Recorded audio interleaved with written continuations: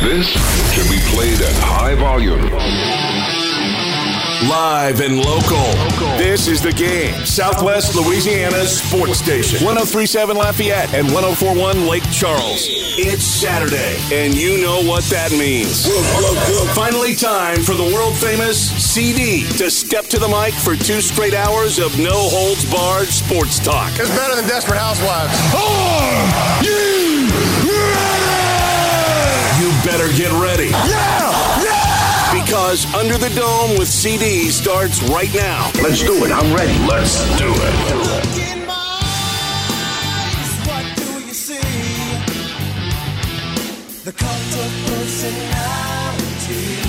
Welcome back, hour 2 of Under the Dome with CD right here on The Game.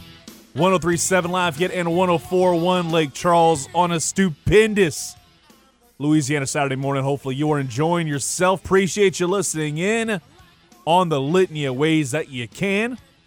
Be it through 103.7 Lafayette, or if you're making your way over towards Lake Charles, 104.1 is the place to be and where you need to kind of dial it in. And also you can check us out on the app, 1037thegame.com, 1041thegame.com, and your Amazon smart speakers. Just tell it to play The Game Southwest Louisiana, and we gonna get you some great sports talk over the next hour, and also get you an idea of what's going on around the world of college football involving the Sun Belt and the SEC in this hour.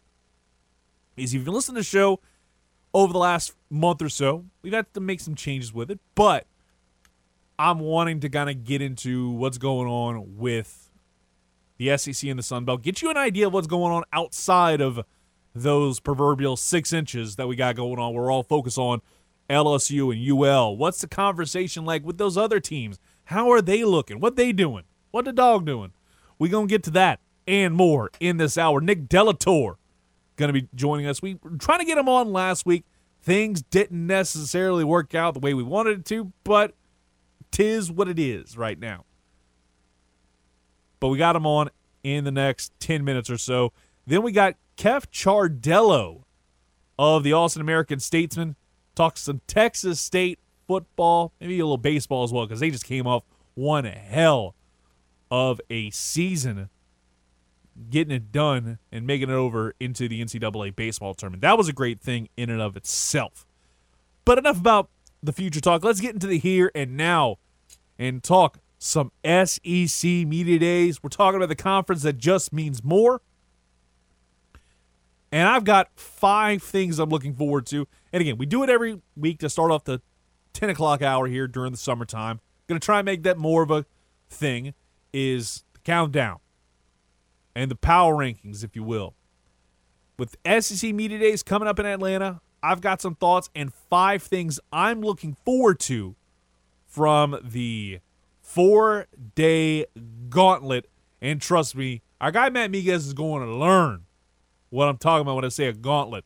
4 days, and trust me, it does not end. The grind never sleeps, really, and this one's going to be great. And I'll start with number 5, and it's more just interesting to hear what Billy Napier is going to say. Of course, we got to start off with Big Time Billy, standing at number 5. I think it's just largely because it's Billy Napier, number 1. Number 2, what the conversation is going to be about. Because, again, he's taken over a position from Dan Mullen, who took over from McElwain. There we go, McElwain. And, I mean, that would do as a jabroni. But how he's kind of changing the culture over there. Because for the last couple coaches, it's been a little bit of a mess. And can he kind of get Florida back into a conversation, and a consistent conversation at that, of getting into the SEC championship game? Because that's been the biggest issue with Florida over the last few years. They'll have 1 year where they are absolutely unbeatable, but then things start to fall off and the conversation starts to change about making it to the SEC championship game in Atlanta to, oh, hey, can they get 8 wins? And that's not the standard of excellence that Florida wants. Even me, as a person who's not necessarily the biggest fan of Florida, I am interested to see how much that conversation revolves around that, and also what the quarterback battle looks like over in Gainesville, because that's going to be interesting to see how that goes.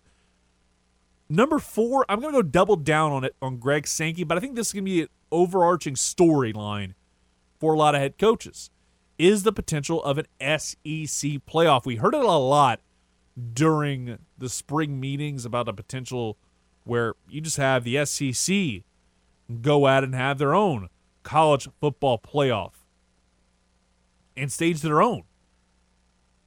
And it's something they talked about during the spring meetings, and that can be fun to see, to say the very least, especially when you expand to 16 teams, having Oklahoma and Texas, because now you'd have potentially, going back to what we saw over the last few years, Alabama, LSU, Georgia, Oklahoma.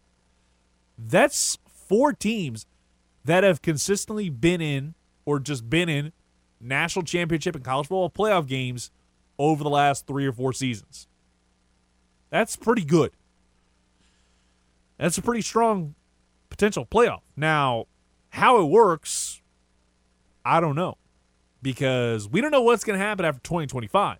Now, whenever the true expansion begins over the SEC, that's also a different conversation, because the Big 12 saying, hey, they could probably just bounce out after this year. We're hearing some of that during Big 12 media days, where they could split in 2023.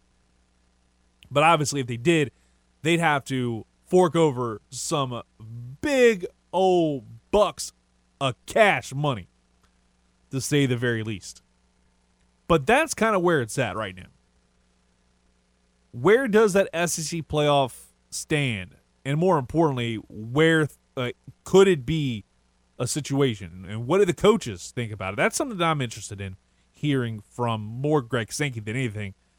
And speaking of the commissioner, I got to wonder what his thoughts are on the USC and UCLA jumping ship over to the Big Ten and expansion, and potentially what we've talked about over the last couple weeks is the potential where you see a Fox conference, CBS conference, something like that, and a 4-letter network conference. Let's call it like it is.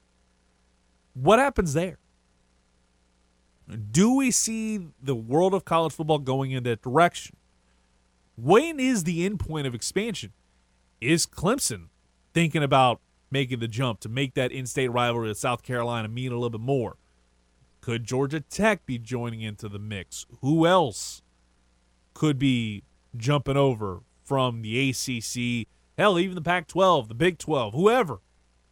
Who's next to jump over? Because it feels like expansion isn't as much becoming a thing of trying to make your conference the best, but trying to make your standing as a university, as an athletic program, look good. That's kind of just my 2 cents on that. But I'm interested to hear Greg Sankey continue to talk about expansion, not just within the SEC with the addition of Oklahoma and Texas, which, again, all this started about a year ago. Last SEC Media Days, I believe this was on like a Wednesday, when the news started to get leaked about Oklahoma and Texas joining the Big 12. Or going from the Big 12 to the SEC, doing an old WWF to WCW, and defecting over to the other company and defecting over to the other conference that you definitely have somewhat of a relationship with. Mind you, it seems very strained. I mean, you have the SEC Big 12 Challenge, but that's all relative. Interesting to see how that kind of goes once Texas and Oklahoma, who are definitely some good basketball programs, kind of how that shakes out. Number 2, and I think this is just a generalization, what the hell is Jimbo Fisher gonna say? And anybody here in Louisiana, we all like Nick Saban, we hate Jimbo Fisher for one reason or another. But damn it, he's the guy that will say something that's gonna get us talking. More importantly, he's gonna say something that'll probably jump the week. Jim Rome talks about all the time, jumping the segment, jumping the day. This could be jumping the week type stuff if it's as interesting as we may think. So I'm intrigued by Jimbo Fisher because he could say something and start off another kind of explosion. Because that's how Jimbo Fisher is. Jimbo Fisher is the king of bleep talk, but doing it in a certain way to where he can get the reaction. He knows how to get a rise out of anybody. And I think that if anybody he'd love to kind of get a rise out of, it's one Nick Saban. And we know that whole thing. And I think that's the reason why they aren't on the same day. Because I was looking at the SEC Media Days lineup again. And I think we got Jack Bech in the mix. That's going to be fun to hear some of these guys talk about their guy. But yeah, like your first day, you've got Brian Kelly, Lane Kiffin, and Mizzou, which is what it is. But yeah, you've got plenty of distance, damn near social distancing between Alabama and A&M. Nick Saban is on Tuesday.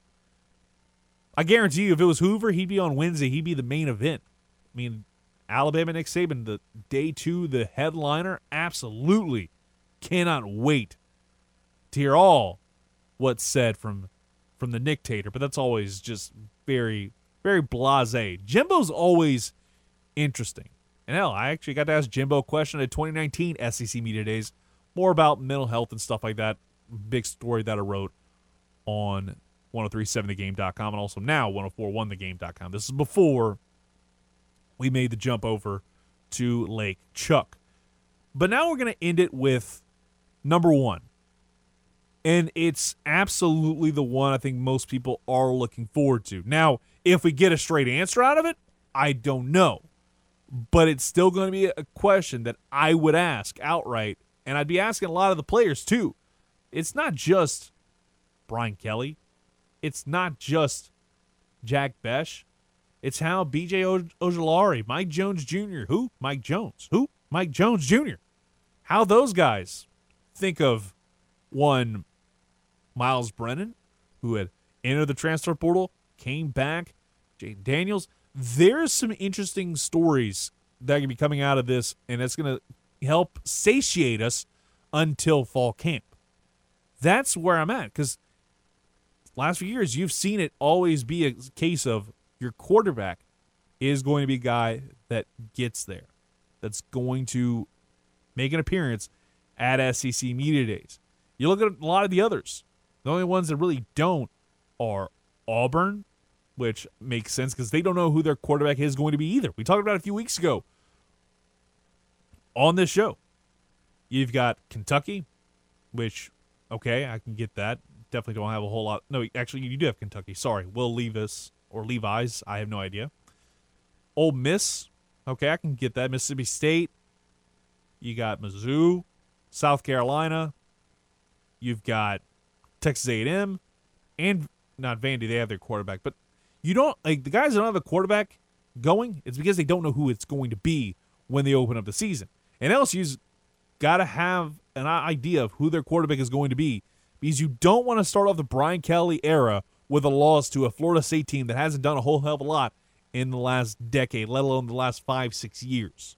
That's not the way you want to start off the season. You got your ass handed to you last year by a UCLA team you should have beaten, and that wound up probably costing one Ed Orgeron his job when it was all said and done. And also, I'll throw out an honorable mention. I'll just say Mike Leach and Lane Kiffin, because you'll never know exactly what he says. In fact, I saw a TikTok yesterday. No, I lied. This was Thursday.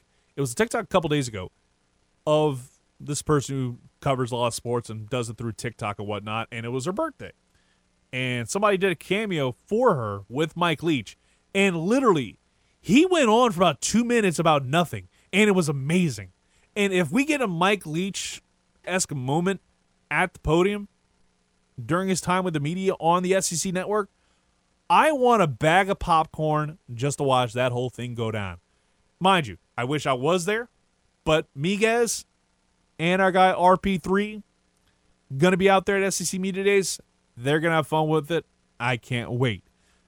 Before we take a quick timeout, let me tell you, I'll talk about those two. They're out in Atlanta next week. Starting Monday, July 18th, RP3 Company and Crunch Time with Miguez and Mesh broadcasting live and in living color from the College Football Hall of Fame for the games live from SEC Media Days coverage presented by Borland Law Furniture. Not only will RP3 and Matt be broadcasting live, they'll also be broadcasting and providing live updates every single day on Footnotes and the Jordy Holtberg Show. So kick off the 2022 season in Atlanta with The Game, Southwest Louisiana Sports Station. Going to take a quick timeout. Going to have on our guy Nick Delator joining the program next right here on The Game, your home for the Houston Astros and also your LSU Tigers. After all your problems during the week, it's finally the weekend. Woo! Yeah, baby! That's what I've been waiting for. That's what it's all about. That means you're getting more Under the Dome with CD right now on The Game. 103.7 Lafayette and 104.1 Lake Charles, Southwest Louisiana's sports station.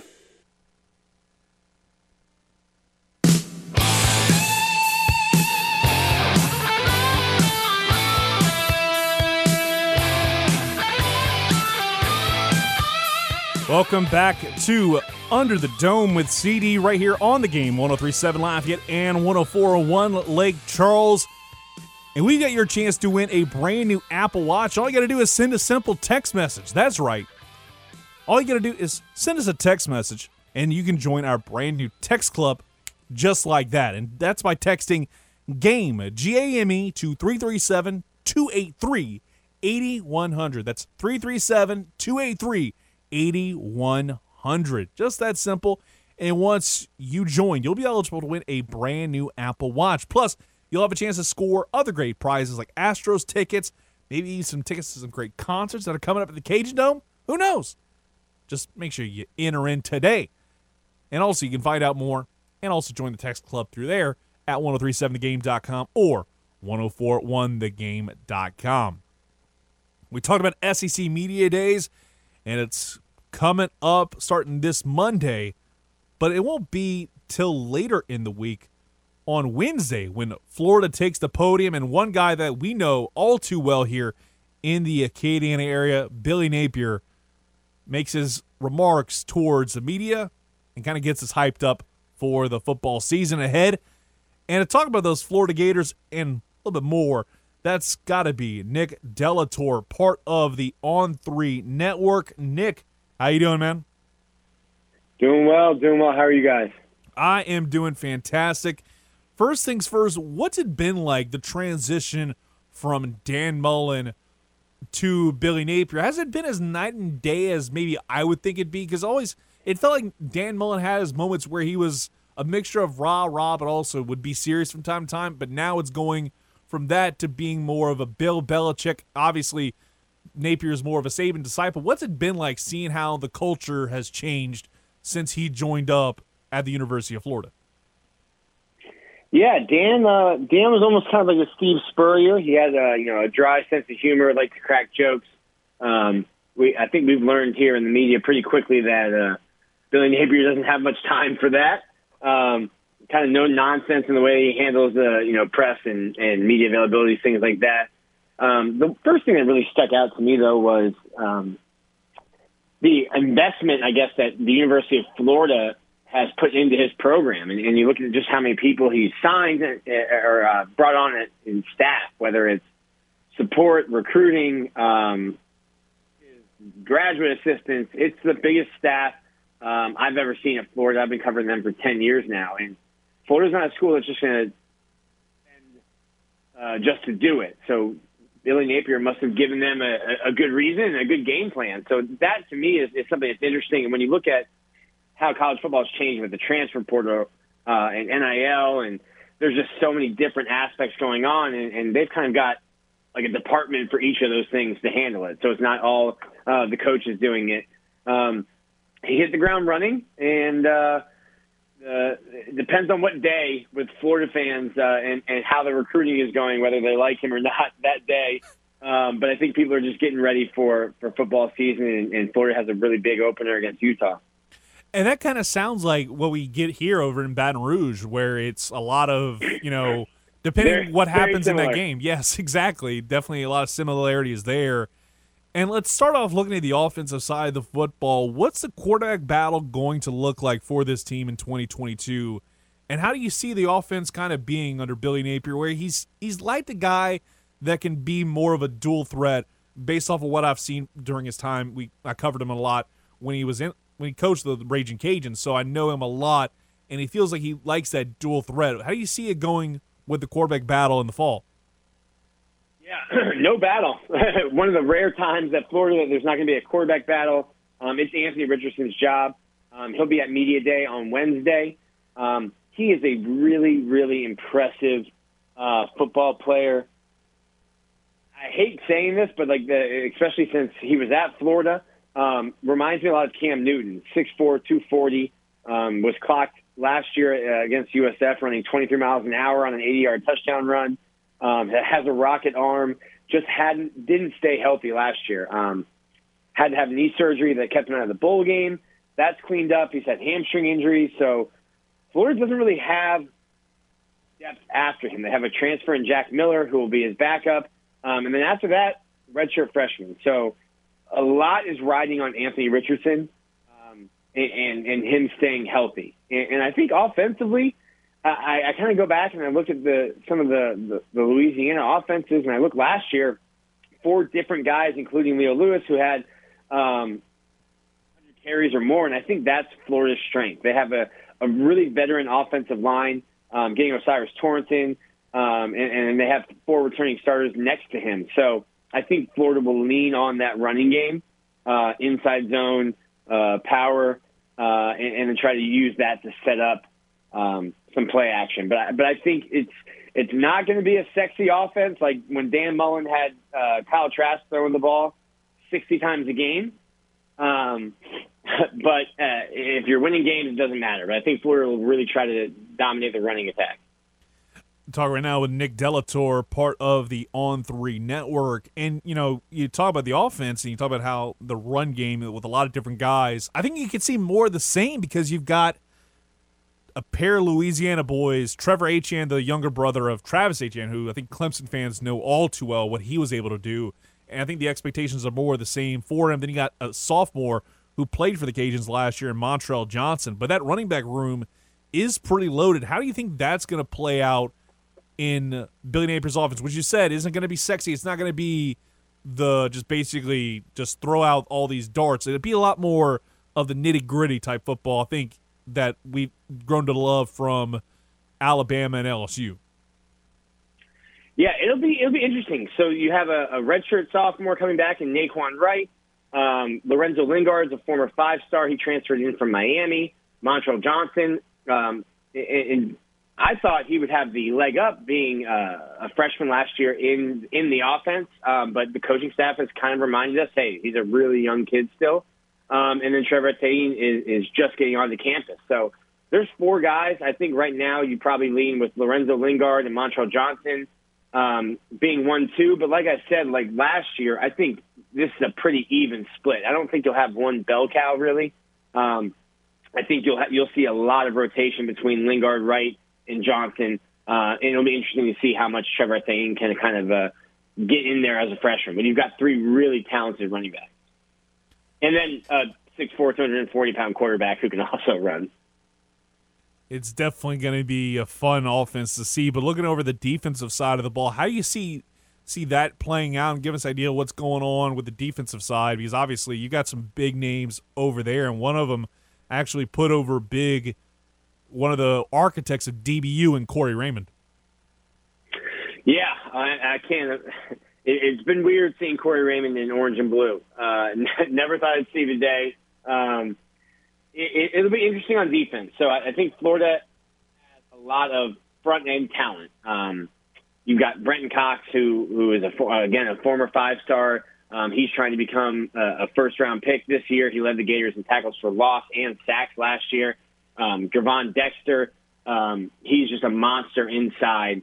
And then Princely Umulalen is a guy from Texas who I think has a chance to break out this year. So the front line on the defensive line is good. I just don't think Florida has a ton of depth behind them. There's some good players, just guys who we haven't seen a ton of yet. They don't have the experience. And the same thing goes at linebacker. Last year, when Ventrell Miller, who was a 5th-year senior last year, he's coming back as a 6th-year senior. When he went down, you could see a marked difference in the defense. He's not only, a tackling machine, a guy that will get 100 tackles, but he's also like the heart and soul and the leader on defense. And when he went down with a torn biceps last year before the Alabama game, the defense never recovered. And then a guy I'm really excited about, Jason Marshall. He's really happy to be playing with Corey Raymond. He's kind of a lockdown corner. Florida's got a nice history of having at least one of those guys every year. But then question marks on the other side, who plays on the other side of the field from Jason Marshall. And then you have a couple veterans at safety. There's just not a ton of depth. Like, Florida needs to stay healthy on the defensive side of the ball. Talk around with Nick Delator, part of the On3 network. And I think obviously, I think there's a lot of intrigue. And you brought up earlier the recruiting trail when it comes to the Florida Gators. It's definitely been a little bit of an up and down, and depending on what day of the week it is, Florida fans are either happy with them or they don't, or they aren't happy with them. What can you say about this first full recruiting class so far for Napier, and especially now because it's a little bit different with everything going on with the NIL, especially in the state of Florida? Yeah, I think Florida's doing well right now. You missed on a guy like Jaden Rashada. There were a couple 5-star guys who were from out of state that one went to Georgia, one didn't include Florida in his top 4. That coupled with Rashada all in the same week, and fans were, the sky was falling. But since then, they've gotten a lot of talent at positions of need. A 4-star in Eugene Wilson, who's a slot receiver, something Florida really needs. A 4-star in Treon Webb, who's a legacy. Florida had a really good run landing some big targets, and I think that's kind of backs people off the ledge. But it's important. It's your bump class. You need to have your quarterback, which they were able to get. He's building a class. Right now we have him ranked 16th on 3. But the issue is, when you're in the SEC, you could have a top 10 class and be 5th in the conference. So Florida's always going to be, and Billy Napier will find this out very quickly, compared to Georgia, Alabama, Texas A&M. What are you doing against Jimbo, Saban, and Kirby? So you're going to have to start winning some of those battles. And it's interesting. I used to be a big, hey, you need to give a coach 4 years to get their guys in. And now with the transfer portal and NIL, I think that might be changing as well. So they've used the transfer portal. I think they'll continue to do that. And it'll be interesting to see how this class finishes up, because there's 12 commits in the class right now. I think, they're going to try to get close to that 25 number. What are the expectations for you in year one with Billy Napier at the helm? Is it, the kind of standard 8-4, 9-3 year? Could we see maybe more progression than I think a lot of people are expecting for this team that feels like Napier's having to rebuild a little bit after what's happened the last couple of years over in Gainesville? Yeah, I think 8-4 is me as a writer, I think, I don't know if fans would be happy with it. I think 8-4 would be a very successful season for Florida. I mean, you start the season off with the Pac-12 champion who's bringing back most of their team. You follow that up with a Kentucky team that's beaten you 2 out of the last 4 years. And then you go to Tennessee in week 4. So it's not an easy schedule. You've got LSU, you've got Georgia, you have to go to Texas A&M after Georgia. I can see Florida going 7-5, 8-4. The one thing that I can see maybe getting to 9 wins, I'm really bullish on Anthony Richardson. I think he is a very unique talent.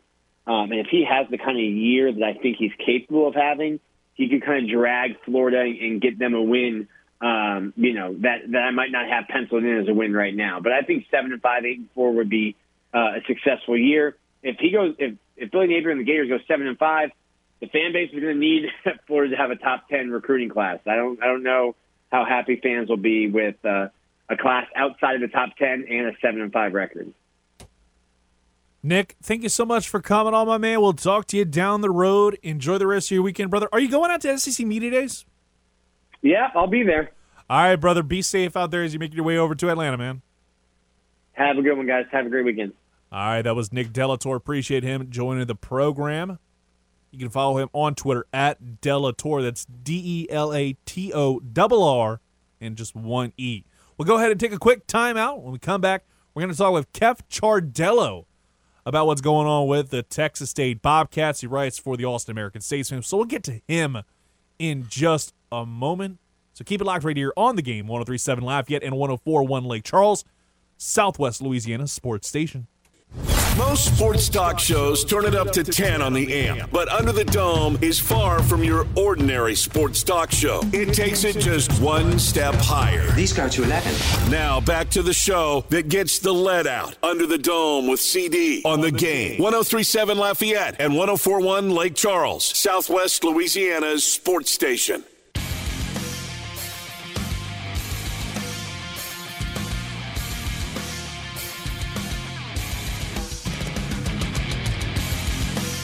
Welcome back to Under the Dome with CD right here on the game. 103.7 Lafayette and 104.1 Lake Charles, Southwest Louisiana Sports Station, and your home for the LSU Tigers and the Houston Astros. Speaking of those Astros, you have a chance to go see them live and in living color. All you got to do is join our clubhouse at 1037thegame.com or 1041thegame.com for a chance to win. It's free to enter. More importantly, it's free to join. And you'll have a chance to see one of the hottest teams in baseball in the Astros take on the other team that is one of the hottest in baseball in the Seattle Mariners, or as I'm calling them, the Fighting Hannah Five Names, is they have been on an absolute tear as of late. Mind you, they're playing the Texas Rangers today, so they probably are going to wind up making this an 11-game win streak. They're 10 straight wins, and they're exactly 10 games back of the Astros. I remember seeing last week and somebody was saying, hey, don't look now, but I'm like, they were like 12 and a half games back. I'm like, come on now. There's still a lot of baseball left to be played, but 10 games back are the Mariners, and they're on a 10-game winning streak. Could be 11 after today when they take on those Texas Rangers. But that's today. We're talking about Future Talk on July 30th. You'll have a chance to score 4 tickets, a tour of Minute Maid Park, and hotel accommodations for that Saturday night. Astros Weekend Getaways are powered, as always, by Butcher Air Conditioning, La Meridian Houston Downtown, and the game, Southwest Louisiana Sports Station. And speaking of Texas, we're going to go a little bit further out than Houston for this conversation. We're going to go over to San Marcos, Texas. Talk to good friend Kef Chardello. He is the beat writer for Texas State as part of the Austin American-Statesman. Kef, how you doing, brother? Hey, I'm doing great. How are you today? I'm doing fantastic, my man. And, obviously, kind of get things started first things first. Before we get into football, let's talk a second about the baseball season that was for Texas State, because that was an amazing season. Came to a sudden end in the tournament, but getting to the tournament the way that y'all did and the season y'all had was nothing short of magical. Yeah, absolutely. I mean, it's unlike anything that has been seen here, and there's been some pretty good baseball teams here. I mean, Paul Goldschmidt got his start here. Some other really good MLB players had some good teams going. But this season, I mean, for them to go toe-to-toe with Stanford in that regional, beat them in a game. They lost those other two, but they really they hung in there in that regional, and just it was a pretty magical season for the Bobcats.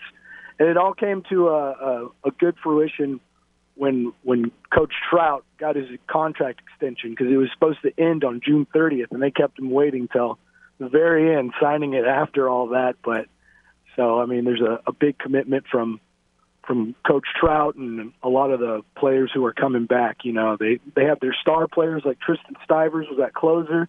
He threw that pretty famous horns down after beating UT during the regular season.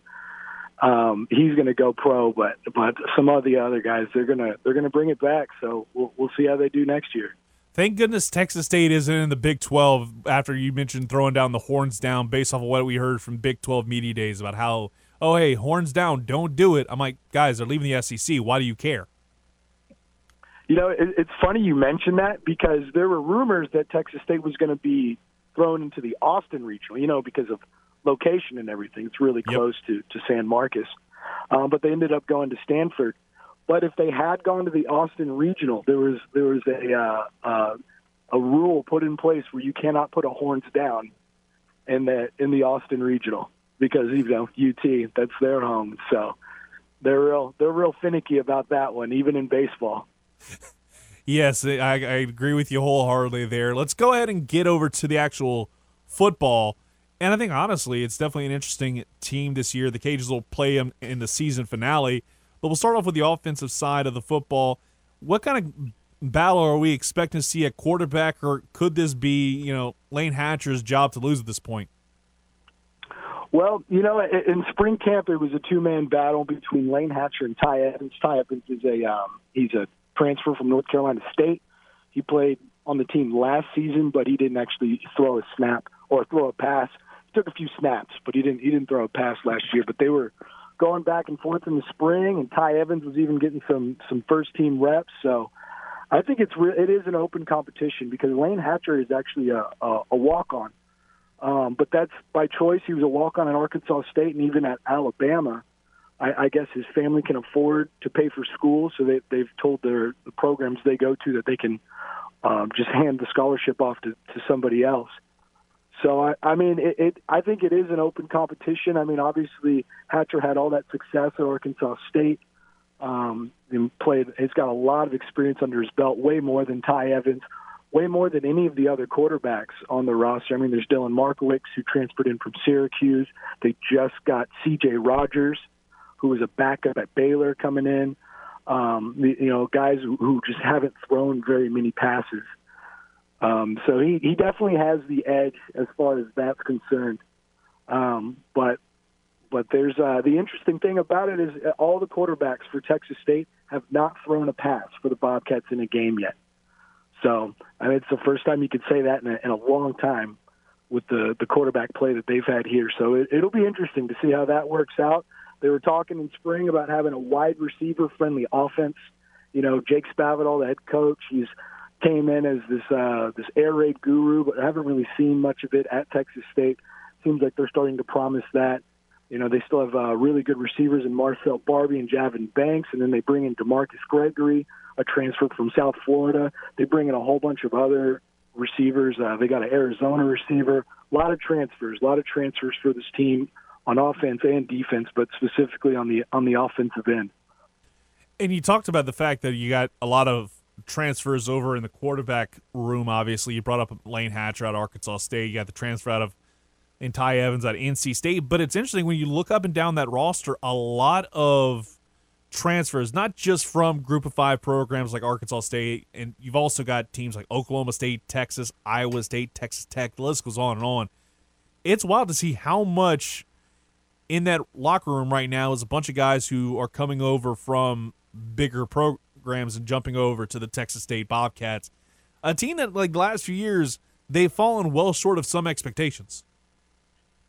Yeah, it is. It's pretty interesting to look at the roster after 2 years of Spavital doing this, of going really transfer heavy. And you look at, there's always that little note, previous school, at the end of the roster when you look at it online, and most of the guys have a previous school, and some of them are big, some are FCS, some are JUCO. But it's a lot of moving parts, and that kind of seems to not bode well when it comes to chemistry, guys going in and out. When you kind of have this transfer culture that's going on, but you do get guys who are experienced, who have played for bigger programs or for a lot for a smaller program.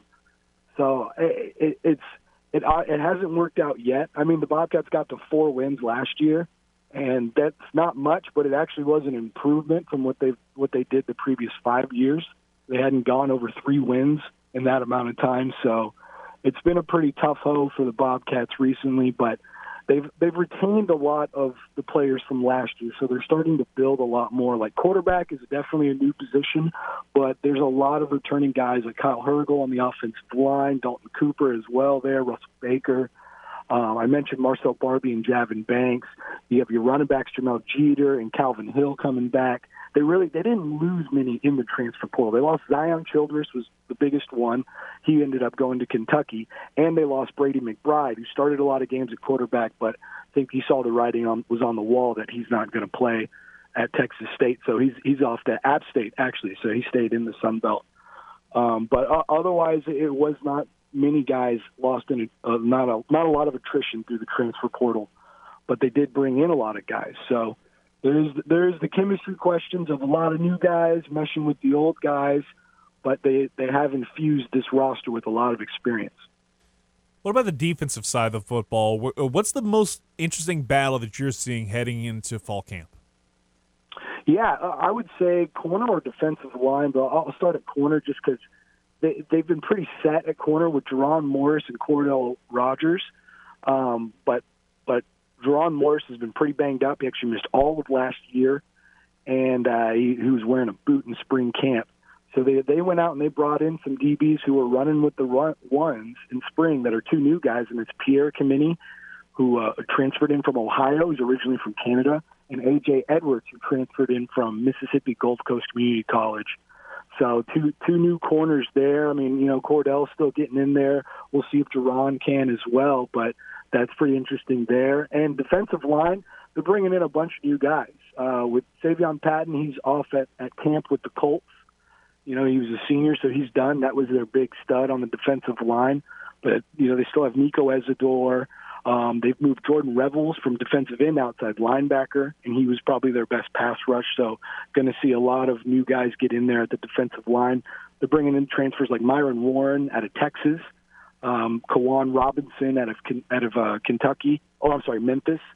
So they've brought in 6 transfer defensive linemen. So that'll be a real interesting battle. Those are the two that I'm really keeping my eye on. But I'll say this: every position on the defense is wide open, especially with Childress leaving and going to Kentucky. He was the quarterback of the defense at safety. So it was him leaving opens everything. Linebacker, safeties. It's kind of an open battle. And then they have not done well defensively under Zach Spavital, which is Jake Spavital's brother. He's the defensive coordinator. They have not done well under Zach Spavital so far. Got one more before I let you go, and I'm going Sunbelt wide here because obviously with the expansion and also realignment, how interesting do you think the West Division is going to be now that you have Southern Miss and also you add in the Troy Trojans alongside South Alabama? Because it looks like it's going to be a lot more of an interesting race to see who winds up coming out the West for the championship game now. Yeah, absolutely. I mean, I think it all goes through the Raging Cajuns. I mean, it's a pretty historic program. But yeah, I like the divisions. I like the way it shakes up. I think that even though Texas State might be kind of on an island in the Sun Belt, I like geographically the way it all lines up across the South and everything. But yeah, I think it's going to make for a real interesting battle. See some of these new teams. It's going to be good to get to know them all and everything. Thank you so much for coming on, Kef. Appreciate you. And I'll talk to you down the road, brother. Enjoy the rest of your weekend. Hey, appreciate you. Back at you. All right, that was Kef Chardella. You can follow him on Twitter at Kef_C. And CD is about to go ahead and take one more timeout. Then we got one final take to head you into your weekend. So we'll be back after this on the game, 103.7 Lafayette and 104.1 Lake Charles, Southwest Louisiana's sports station, and your home for the LSU Tigers and Houston Astros. Before we close up shop here on Under the Dome, CD has just one more take to fire off before he drops the mic. Is it going to be a take that lands on the Scoville scale? Or is it going to be as cold as the pizza in your fridge? Let's listen in and find out.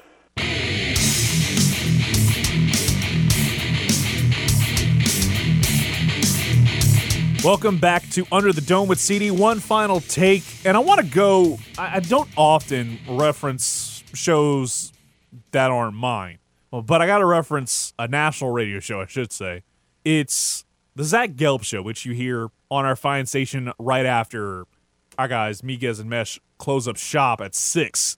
And Jake Delhomme was on recently. I want to be able to hear some of this. And he said that Sam Darnold has the upper hand over Baker Mayfield. We're talking about a guy that was seeing ghosts over in New York. Sam Darnold. And again, Jake Delhomme, great guy, nothing but respect for him. But I got to question that statement. And yes, I understand that Darnold's familiar with the teammates and everything, and chemistry, all that stuff. And he's working with Ben McAdoo while Baker Mayfield's kind of jumping in late in the game. But I'd like to think Baker Mayfield has more of a shot and Darnold doesn't have the upper hand. Because if he had the upper hand, what's the damn point of trading for Baker Mayfield and basically getting him for a washing machine? That's basically what you got for Baker Mayfield. A guy that, yes, is coming off of a shoulder injury, but I think even then, he'd probably be slightly better than a healthy Sam Darnold who hasn't done squadouche, which, mind you, as a Saints fan, you love to see it. As a Saints fan, if Sam Darnold's the starting quarterback, give it to us for breakfast, lunch, and dinner. We'll sweep their asses, and it makes the road to a playoff berth a little bit easier. That's why I think the Saints are. We talked about it months ago. I think the Saints can be a 12-5 team based off of what the schedule looks like right now. I said it back in May. I still kind of stand by that take, and hopefully you do as well. Appreciate you listening in. We got to get out of here, and later on, Astros baseball. I believe Robert Ford, Steve Sparks, and the crew, they'll be on the call. You'll hear it all right here on The Game, because after all, we are your home for the Houston Astros and LSU Tigers. You've been listening to Under the Dome with yours truly, the world-famous CD, so y'all take it easy. More importantly, enjoy the rest of your weekend. We'll be back, same bat time, same bat channel. I'm going to go get me some grub for lunch and go enjoy myself. You do the same. Back next week.